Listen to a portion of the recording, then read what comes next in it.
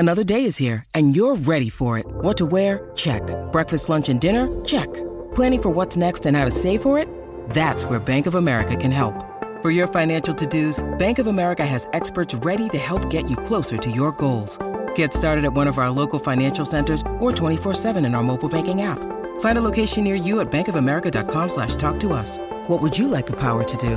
Mobile banking requires downloading the app and is only available for select devices. Message and data rates may apply. Bank of America N.A., member FDIC. When you need mealtime inspiration, it's worth shopping Kroger, where you'll find over 30,000 mouth-watering choices that excite your inner foodie. And no matter what tasty choice you make, you'll enjoy our everyday low prices, plus extra ways to save, like digital coupons worth over $600 each week. You can also save up to $1 off per gallon at the pump with fuel points. More savings and more inspiring flavors make shopping Kroger worth it every time. Kroger, fresh for everyone. Fuel restrictions apply.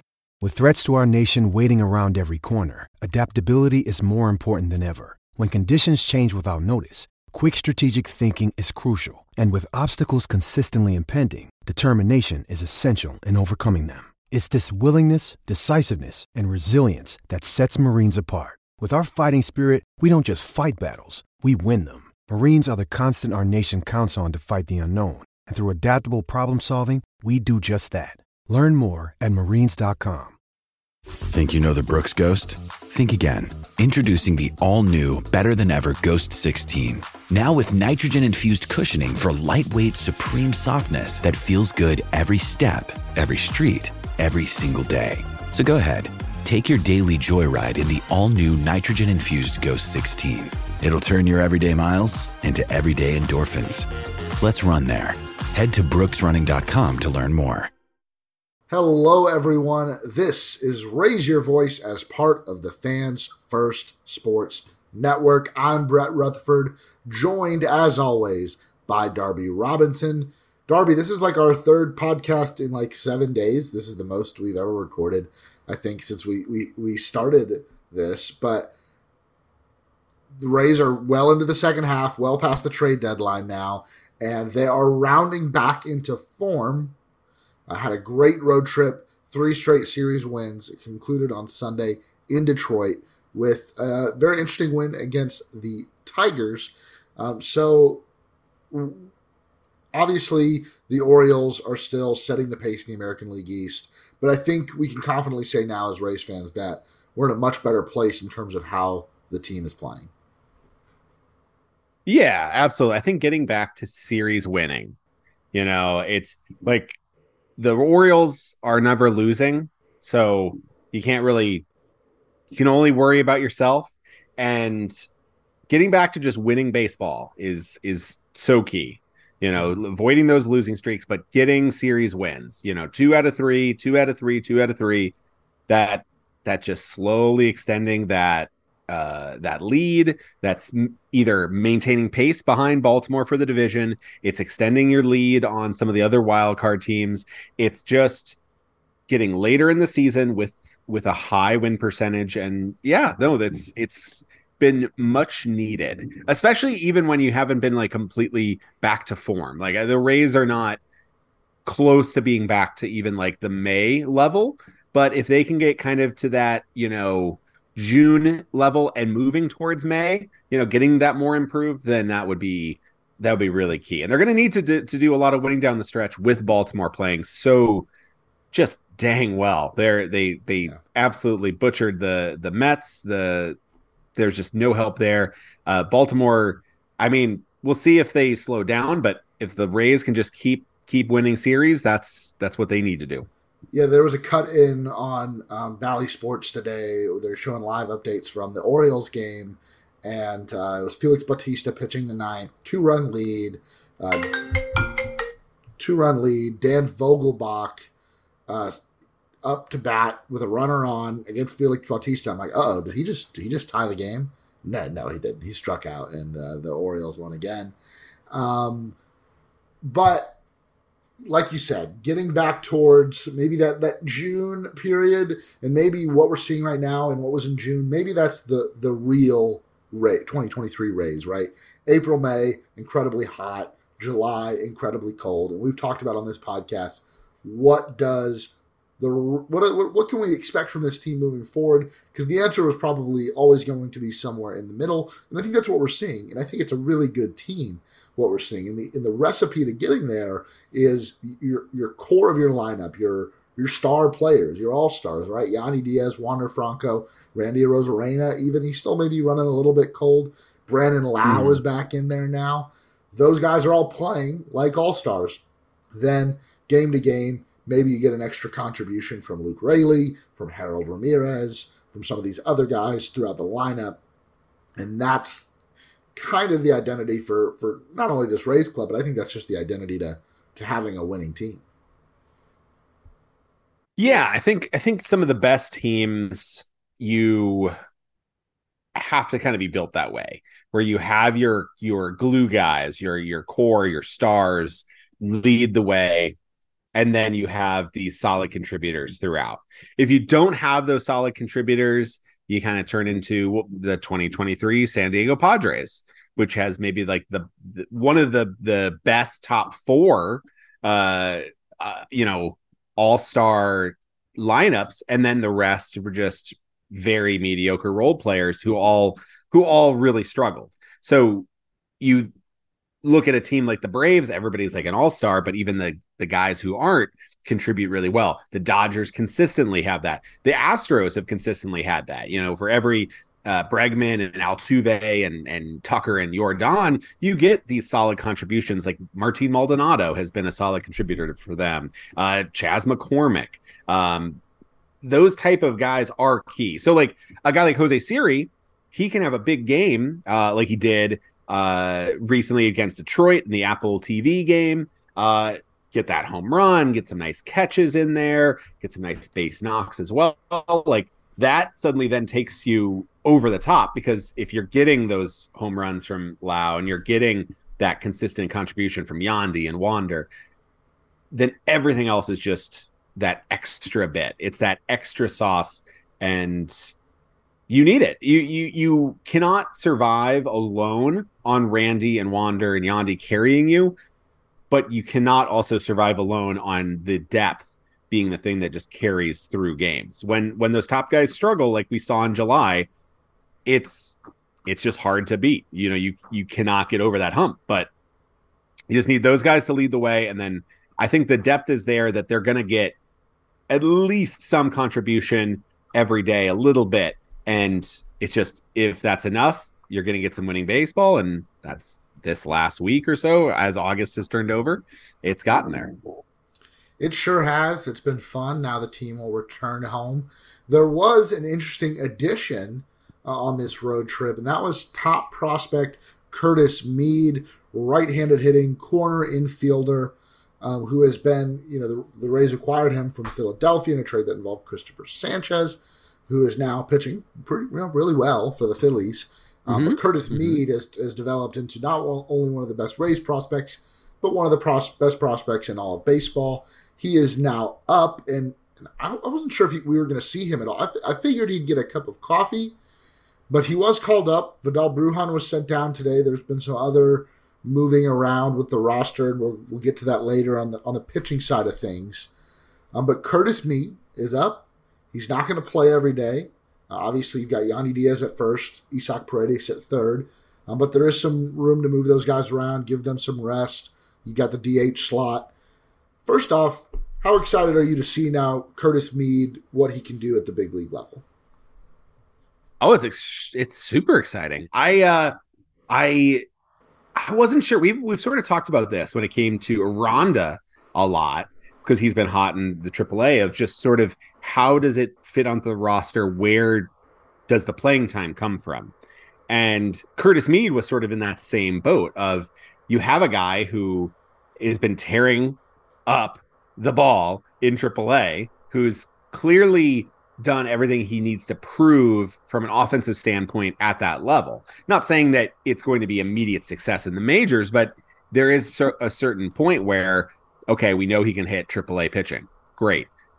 Can he contribute in the majors? And can he get that taste of the show that maybe it's not this year, but next year it's locked in? We've seen that from like a guy like Josh Lowe, who took a big jump forward, and kind of every player. Usually when you're a rookie, not that good. Even Randy, who was a rookie for about 3 years, he had some playing time. He got some postseason playing time with St. Louis before coming over to Tampa Bay to then do the amazing 2020 that he had.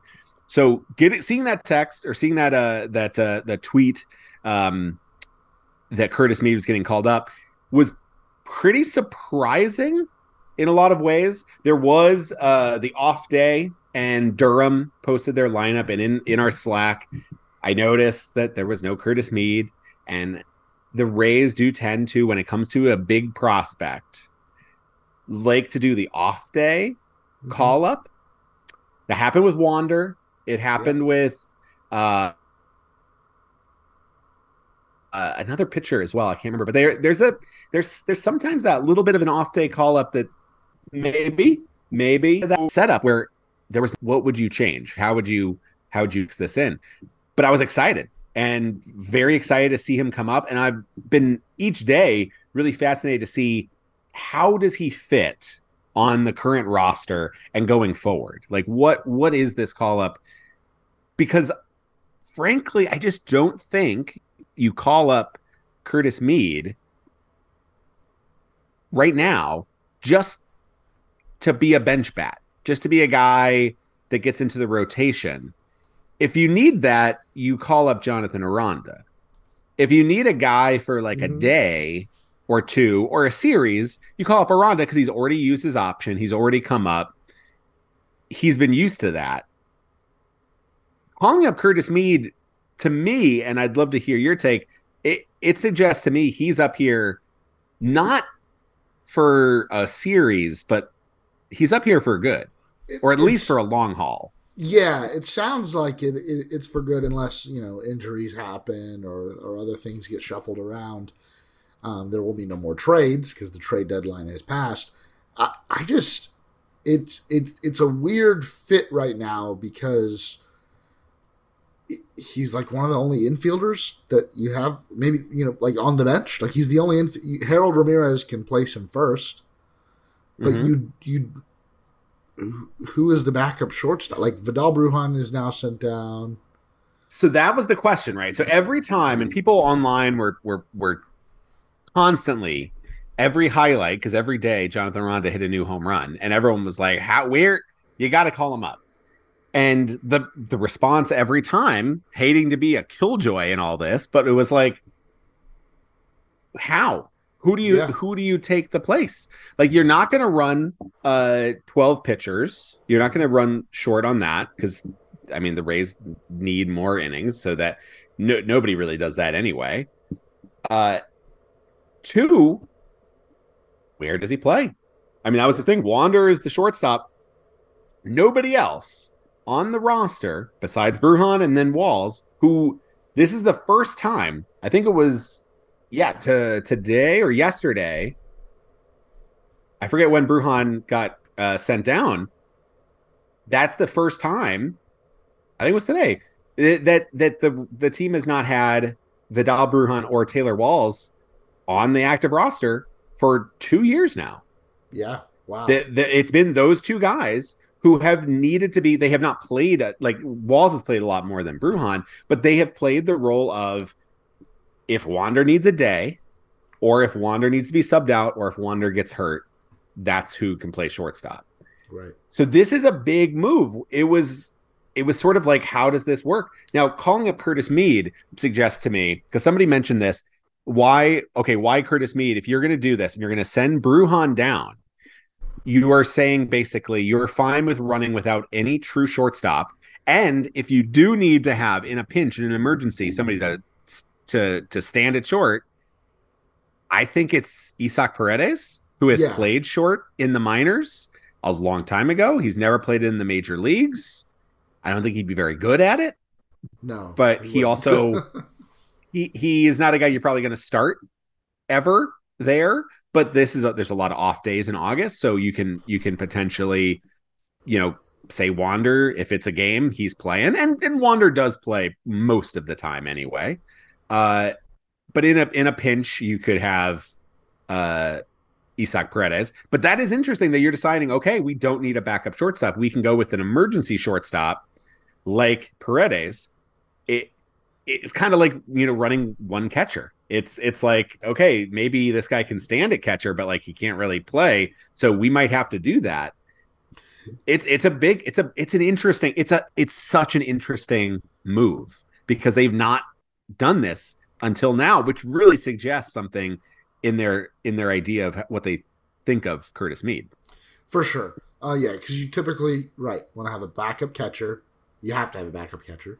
The league doesn't mandate it, but you'd be really silly if you didn't. Typically, though, a backup infielder that you trust their defensive abilities enough to play shortstop, and an outfielder that you would trust their defensive abilities to play center field. And then that last bench spot, maybe you go with like an offensive first guy. And so, like, if it was Brujan over Mead right now, you'd have Pinto as your backup catcher, Brujan as your backup shortstop, Margot as your backup center fielder, and then like either Harold Ramirez or Luke Raley or Josh Lowe, whoever's on the bench that night, being the more of the impact bat you can bring off the bench. Yeah. Now, not only do the Rays have Mead in that spot, so he definitely will not play shortstop.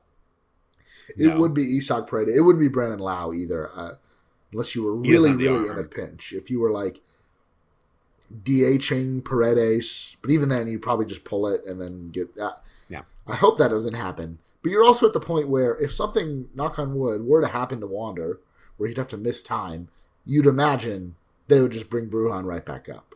Yeah. So, we're talking about covering shortstop for a few innings, at most. Exactly.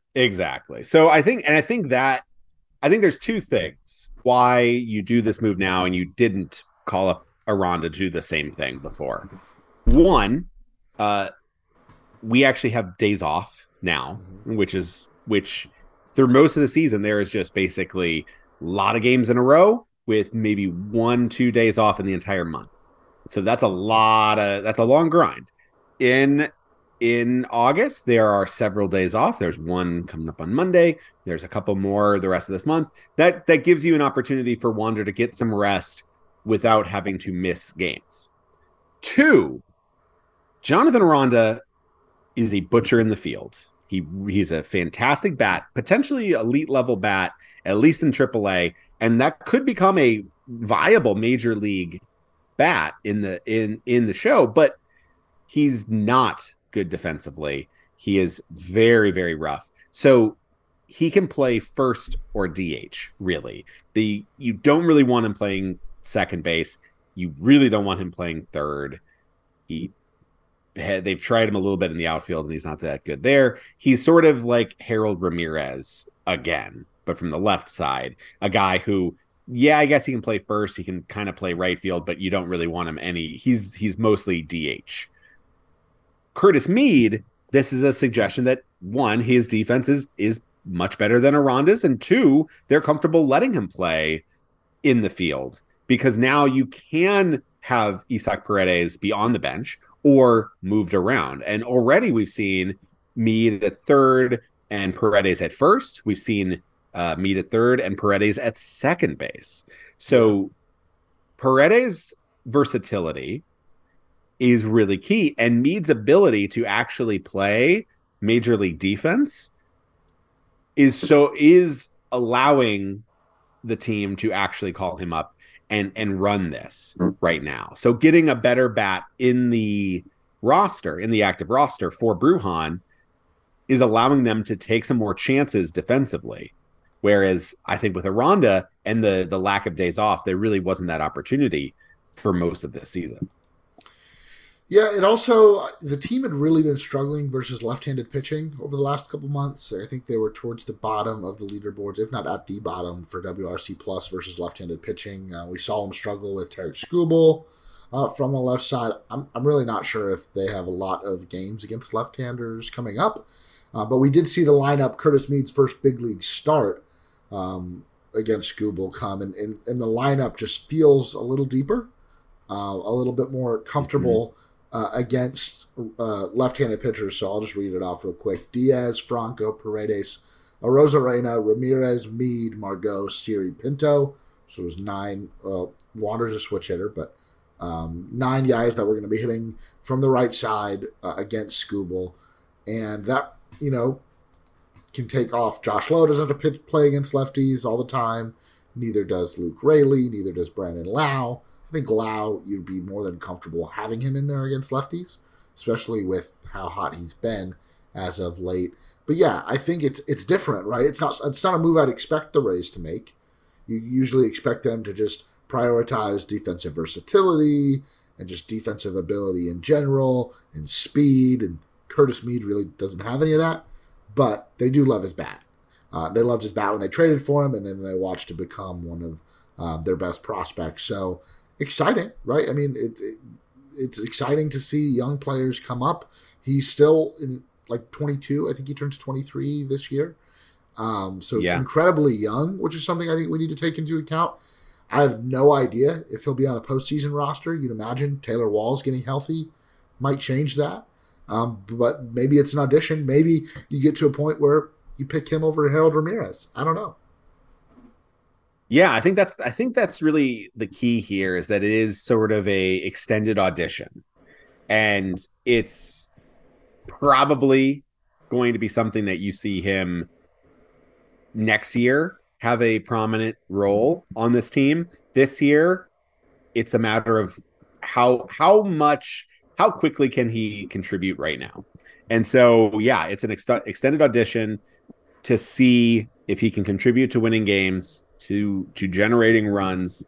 And if it is better than Harold Ramirez, then you potentially don't have Harold on the playoff roster. He's still with the team. He's still there. But for a certain round, especially if you're facing a lot of or if you're facing a lot of lefties, maybe Josh Lowe isn't on the playoff roster. Ooh. You maybe have Harold, and you have Margot, and you have Curtis Mead. So I think that really kind of depends upon the type, the lineup, the team you're facing.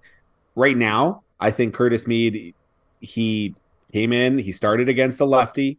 He also started again versus a righty in the rower match of the series. So I do think he's a guy that they do like his bat quite a bit. And I think you're going to see him get some run. Cash said that basically you're going to see him playing pretty much only third base or DH and sometimes second base. So only third base, except for when he's not at third. Two other positions. So 1/3 of all the possible positions, but only those. He has not really played first base that much, and he's played it in the minors.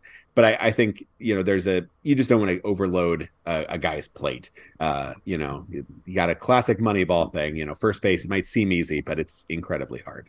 So I just let him do what he knows what he does. Yeah, and you really want him to focus on hitting. Like I watched, I think it was against Manning today, just like dotted, outside corner, right at the knees, just like a 91 mile an hour fastball. Like it wasn't like overpowering stuff, but it's just like, damn, that's probably not a spot that AAA pitchers are just hitting with 2 strikes very often, and it just froze him. And it's just that perspective of how different it is making that jump from AAA to the big leagues. But still exciting to have him. It's tough. Yeah, he got his first hit out of the way. His very first pitch you saw in the majors. He drilled a nice little single. He had a really good walk in the third game of the series. He had a really bad way outside pitch that was called a strike to move the count to 1-2. That's a huge, that's like maybe the big momentum swing type of pitch.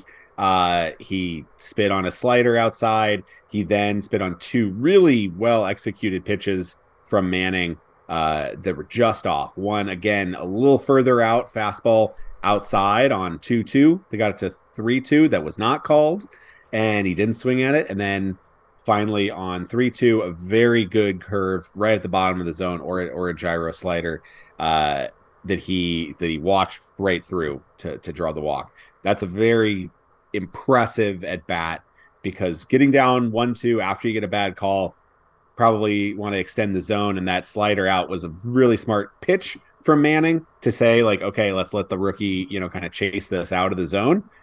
He didn't extend, and he really, held in there. So I'm excited to see it. This is easily the best hitting prospect the Rays have promoted since Wander Franco.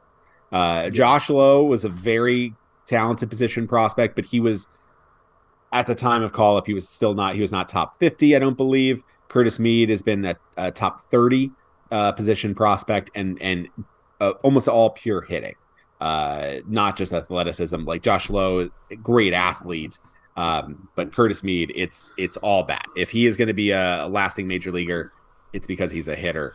And so this is an exciting promotion because the Rays have a lot of pitching that we've seen come up through the list. This is now another really, really talented, high-level offensive prospect. So excited to see where he goes over the next few weeks. Yeah, very exciting. I guess it's time we talk about the reason or the player he replaced on the active roster, Shane McClanahan, who was experiencing some forearm tightness on the outside of his arm and down into his elbow is how it was described.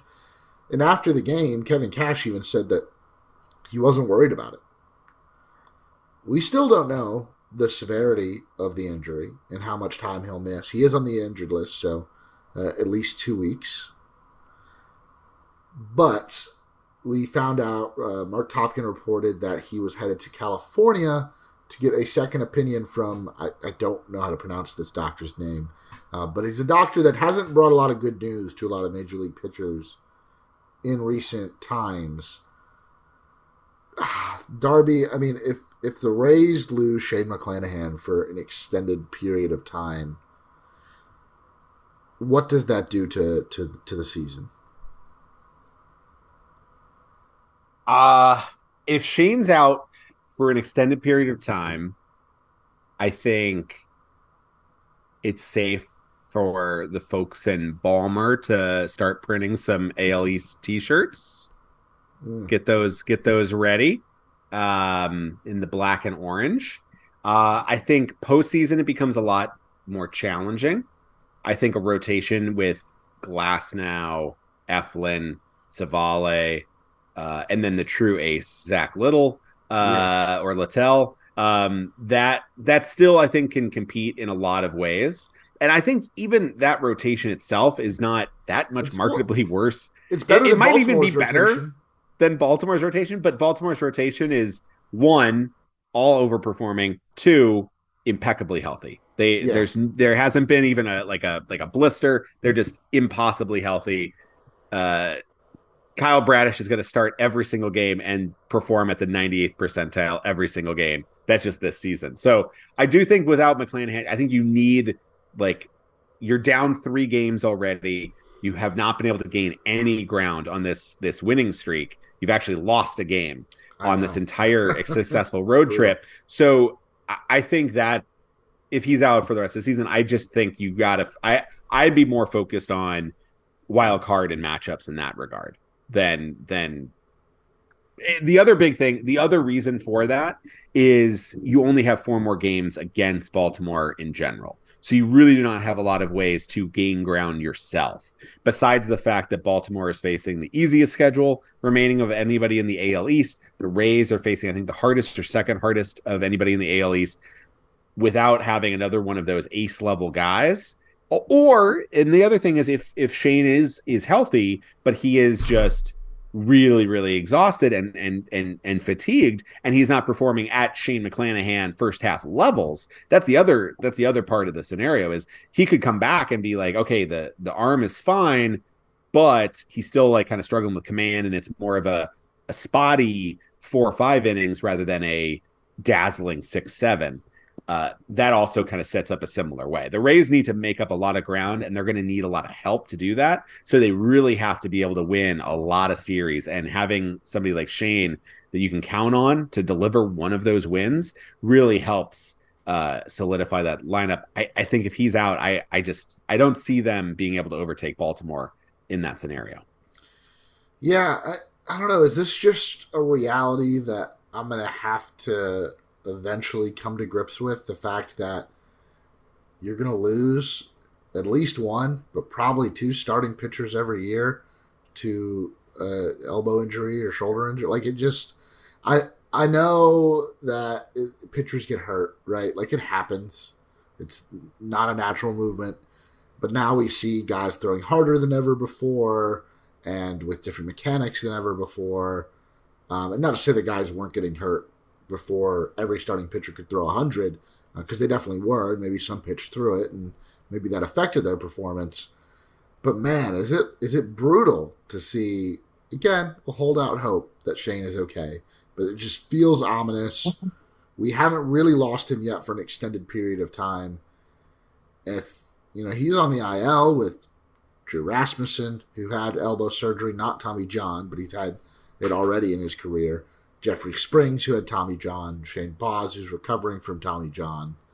And Josh Fleming, who's got elbow issues. It just feels like it's never going to end, right? Like, Shane will get healthy and someone else will get hurt. Is this reality now?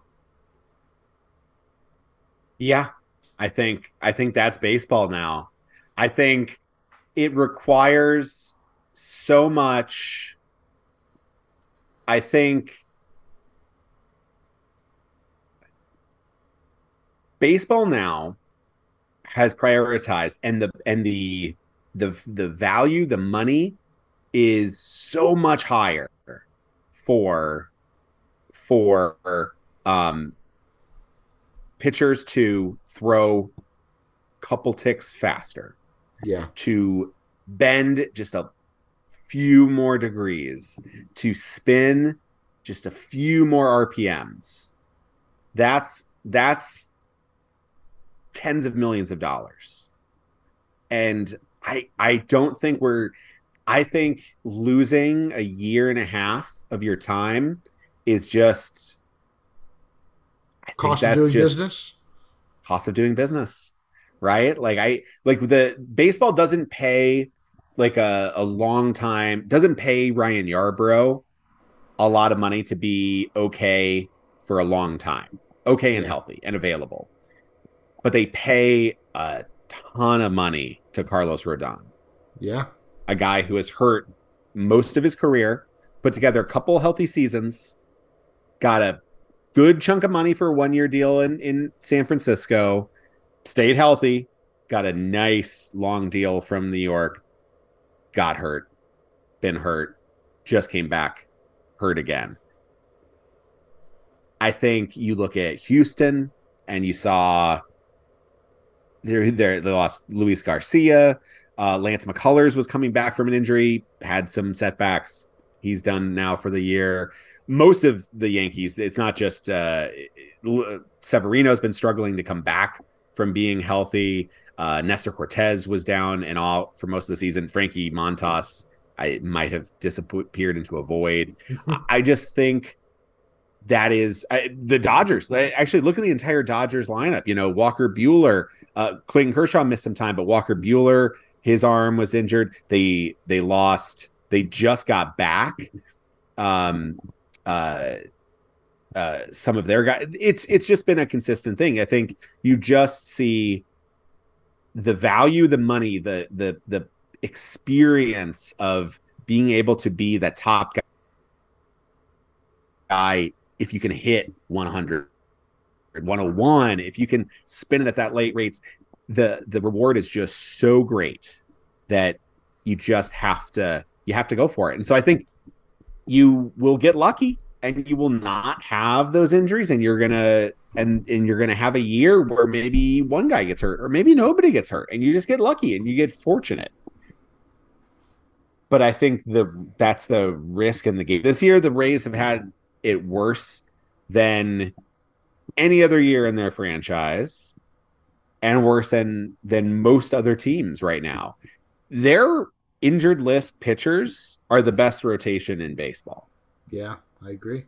Like there's an argument. There's an argument to be made. It's not hands down, but you have an argument to be made that Shane McClanahan, Drew Rasmussen, Shane Baz, Jeffrey Springs, is there a better and then Josh Fleming pitcher than Shane McClanahan? Like maybe Max Fried when he's healthy. Yeah, I mean, there's an argument that it's Jeffrey Springs who's also on the same injured list. You might like he was pitching better than Shane McClanahan. He was pitching as the best lefty in at least the American League when he got hurt. So yeah, I mean, like that's at least two out of like the top five left-handed pitchers this year are on the Rays IL, and I think that's the cost of doing business. I think it is. I think it's sad. It sucks. You don't want to see nobody. I think wants to see any of these guys being hurt. You want to see them perform. But I do think people get overloaded in the idea of like how do we prevent that? And I think literally if you could figure that out, every single team in baseball would pay you a lot of money to have that exclusive ability because health and availability is by far profitable. But if the answer is throw 85 miles an hour, they're going to be like, well, hard pass, because I'm not going to be able to convince Shane McClanahan to throw 92, 93. Yep. Because he's not going to be that good. He's going to be available, but he's not going to be that good. It's like there's got to be, I don't know, because like you said, it's chasing money. For these young kids that are growing up playing year-round baseball now in states like Florida, Texas, Georgia, California, they're told velocity, velocity, velocity. It's what gets you college scholarships, and that is very true. It's what gets you professional contracts. And so it's a hard thing to balance. With that being said, guys are going to continue to try to throw harder and harder, right? Like hitting 100 used to be the benchmark, and now you've got not many, but multiple guys that can hit 102, 103 pretty consistently. You look at Duran in Minnesota and Ben Joyce with the Angels, like these guys that can easily throw over 100. How long can that last? Like, is this bubble going to burst eventually? And are we going to go back to something more maybe you'd see in the 90s and 2000s? I don't think so, but it's just like it's such a bummer to.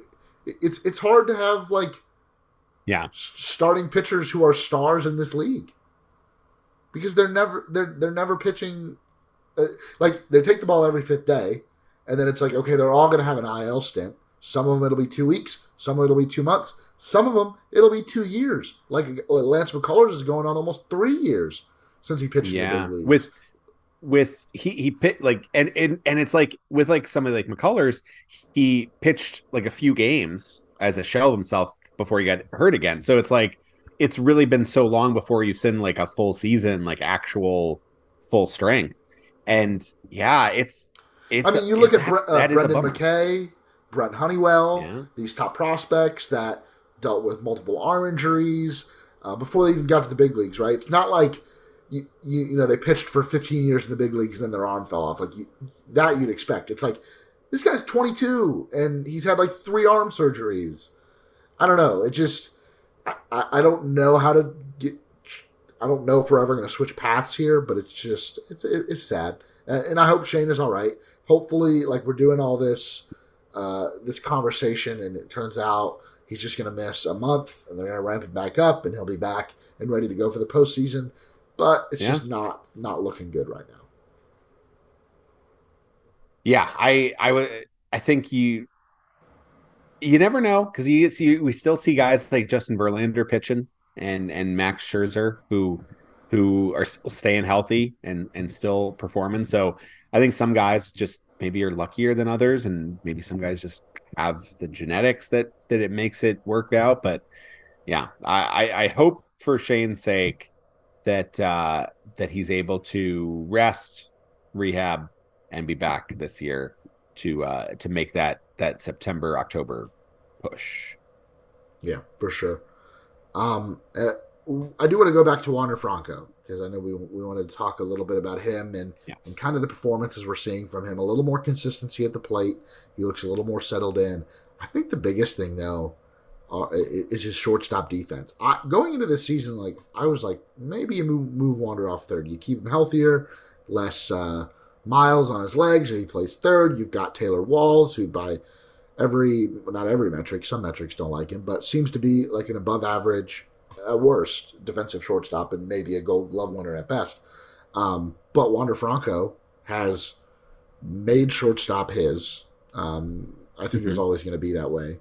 But talk to me about his defensive abilities and what the Rays have on their hands here, outside of Wander Franco, the hitter, because we know how he can hit.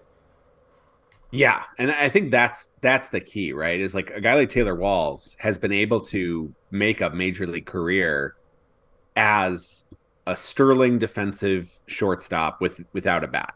Wander Franco, just as a hitter, is a major leaguer. But you go back, I was actually just trying to look up, so Fangraphs rated him on the 20/80 scale of scouting, 20 being no value at all, and 80 being absolute elite. He was ranked as a 50 perceived value and 55 future value in terms of fielding, in terms of that tool, which is solidly above average, right? A lot of scouting reports basically stated a guy, and it's a lot of projections, but you're seeing a guy who's like 19, 18, 20, who's fairly big and muscular. And you're like, well, I see a lot of Jose Ramirez in him. And that at that size, he's going to keep growing and he's going to probably need to be moved off of shortstop. There was a lot of scouting reports kind of had that. His defense is pretty solid. If he was above average defensive, or at least average defensive shortstop with that bat, you would absolutely take that. That's a huge win. That's an extremely valuable position that he's able to not embarrass himself in. But a lot of the reports were he's eventually going to have to move over. He's eventually going to have to move over, and he's going to be a great third baseman because he has the arm strength. The thing is, and it early on, what we saw was a solid defensive shortstop, above average, actually making some plays. Definitely not somebody I would be rushing to move off, but there was, some ideas of like maybe him at third and Walls at shortstop is maybe the future of the position. Well, this year, Wander Franco came in, he slimmed down a little bit, and he has put together a elite, not good, not great, elite level defensive season. If you just watch one game, watch the Detroit Apple TV game, because he makes 4 or 5 of the best shortstop plays of the season in that game, and smooth. 2 of them are absolute highlight reel diving catches, but he makes a few others where he absolutely gets to a ball and makes it look way easier than it actually is. I was looking up the stats today. Current top 3 in defensive runs saved of any position. So just the best defensive players in any position. Fernando Tatis Jr. in right field, which is its own impressiveness that he was able to come back, not as a shortstop, who was actually kind of a below average by a lot of metrics shortstop, and become a great defensive right fielder. Ryan McMahon of Colorado at third, and then Wander Franco, the highest rated shortstop by defensive runs saved. Top 3 in outs above average, which is another defensive metric. Wander Franco comes in second, just behind Dansby Swanson, who again is more for his defense than the bat. The bat's solid, but the carrying tool is the defense.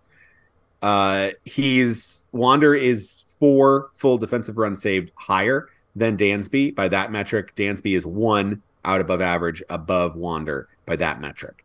So Wander Franco is a top 5 to really, by these metrics, a top 1-2 shortstop by defense in all of baseball.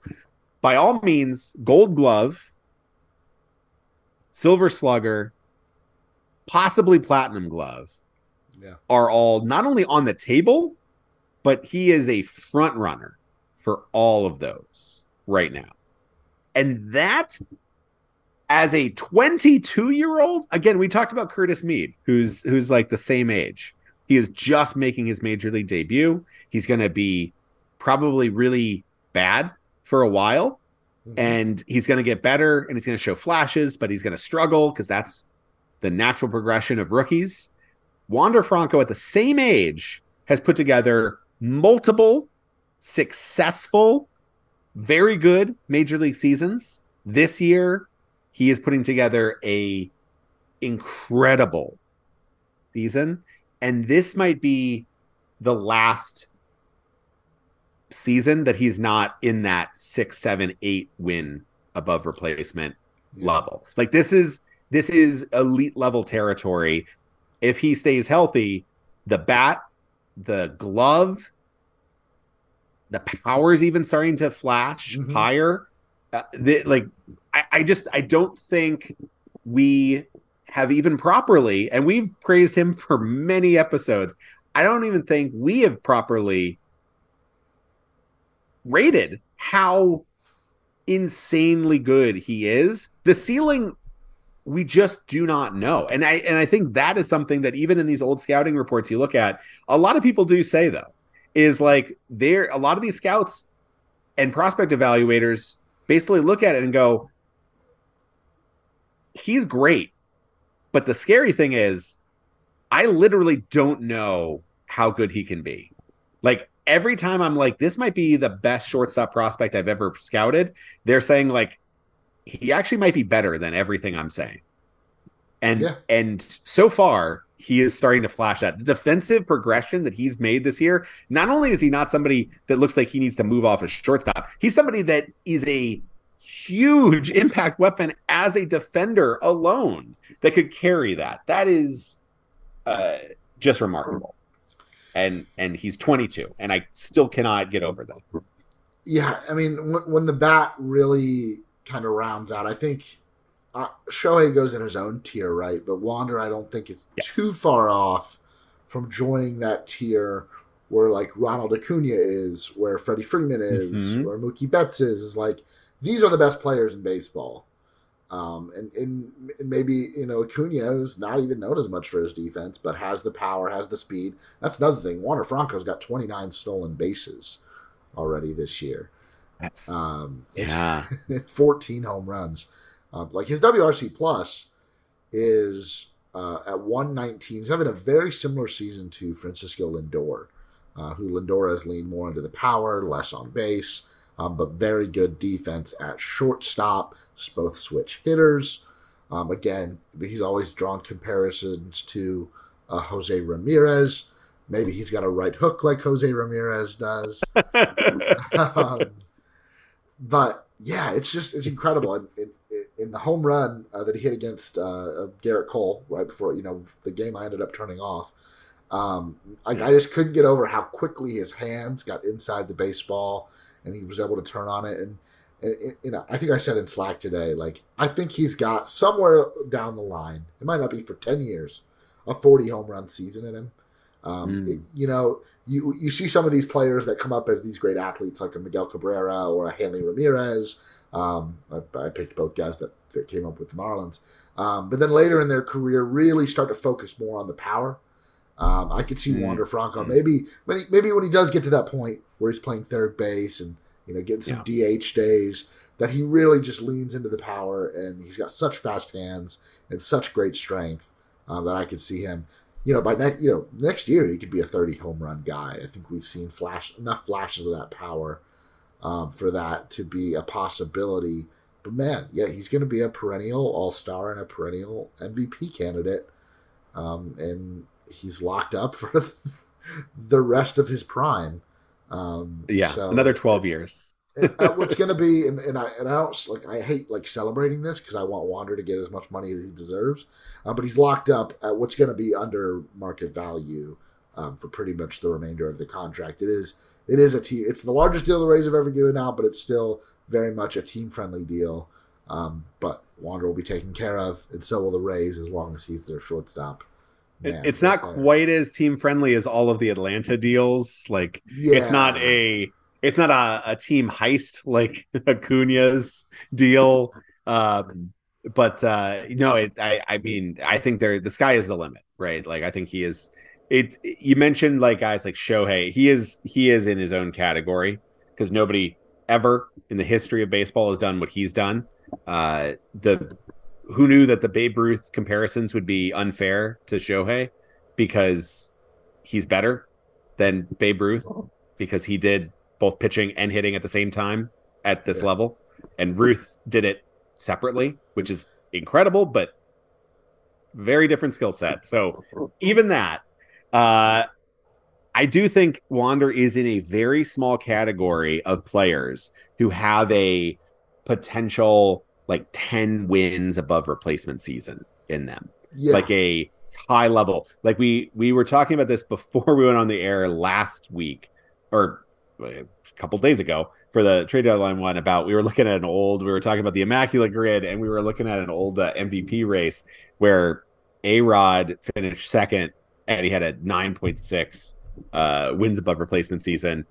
Ken Griffey Jr. came in fourth at 9.4 wins above replacement that year. I think there are a few players in baseball that have that ability that, like, if everything clicks, I think there's a lot of guys think, oh, if everything clicks, you can have an amazing year and still be and win an MVP, but maybe not be at that level. I do think Wander is in that rarefied air of like Shohei, Acuna. I think Corbin Carroll is going to be up there for Corbin Carroll is absolutely. I think Bobby Witt Jr. is a guy that's potential with Kansas City. He is starting to like, again, it's like he has not shown as much as Wander so far or Carroll, but this last couple weeks, he is like, that's the guy that we were seeing. There are some of these guys that have that.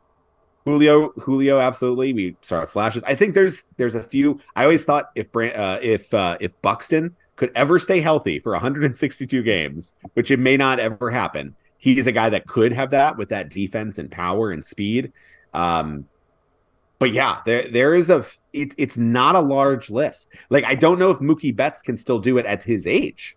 Like, he was that, but I don't know if he still has that anymore. I think guys like Olsen and Freeman at first base, the defense just drags them down. But they're like elite level. So it's not to say like, this is a diss, but I think there is like a certain like high level, holy crap, Bryce Harper in his prime, like doing that. Mike Trout in his prime doing that. Mike Trout, even now, he could still also probably roll out of bed and do that because he's Mike Trout. But Wander being in that range, like in that level, that's that extra gear. Like, yeah, we've seen Randy go off for months and like take over in October. But like Wander is like better. Like, he is the best player talent-wise that the Rays franchise has ever had. And I think it's by a very large margin. Now, he has to realize it. It has to keep on going. He has to stay healthy. All of that, caveats aside. But the talent level, he is a top 1%er in all of baseball talent-wise. Yeah, man. I can't think of a better way to wrap up this show is just talking about his performances because, on Apple TV on Friday night, with those crisp 4K cameras, he looked super sharp out there, and I'm just so happy that we have him locked up. But yeah, that's going to do it for this week's episode of Raise Your Voice. We had some good news. We had some bad news, right? The vibes meter is kind of going up and down, I'm sure. I just want to know, like with Shane McClanahan, like if he's out for the next 2 years, just let me know. Just rip that Band-Aid off. I'll be fine either way because, again, it's inevitable now with pitchers. Just keep the rest of our pitchers healthy for this year, the rest of this year, please. But yeah, I think the vibes are kind of up and down, and we're just moving along. It's still kind of like trending in the right direction. Where there's some wind. It's not a stiff wind yet, but there's some wind. It's by the sails. It's slowly getting out of the harbor. Baltimore has got the wind right behind their sails, and they're zooming past the giant clipper ship. They have the will of Poseidon is just carrying them along. So sometimes, you can't fight the gods. Yeah, for sure. Well, that's going to do it for this week's episode of Raise Your Voice. As always, make sure to head on over to draysbay.com to check out all of the great coverage. And you can find us wherever you get your podcast, but make sure to follow or subscribe so that every new episode is downloaded directly to your device. For Darby Robinson, I'm Brett Rutherford. We'll talk to you guys next week.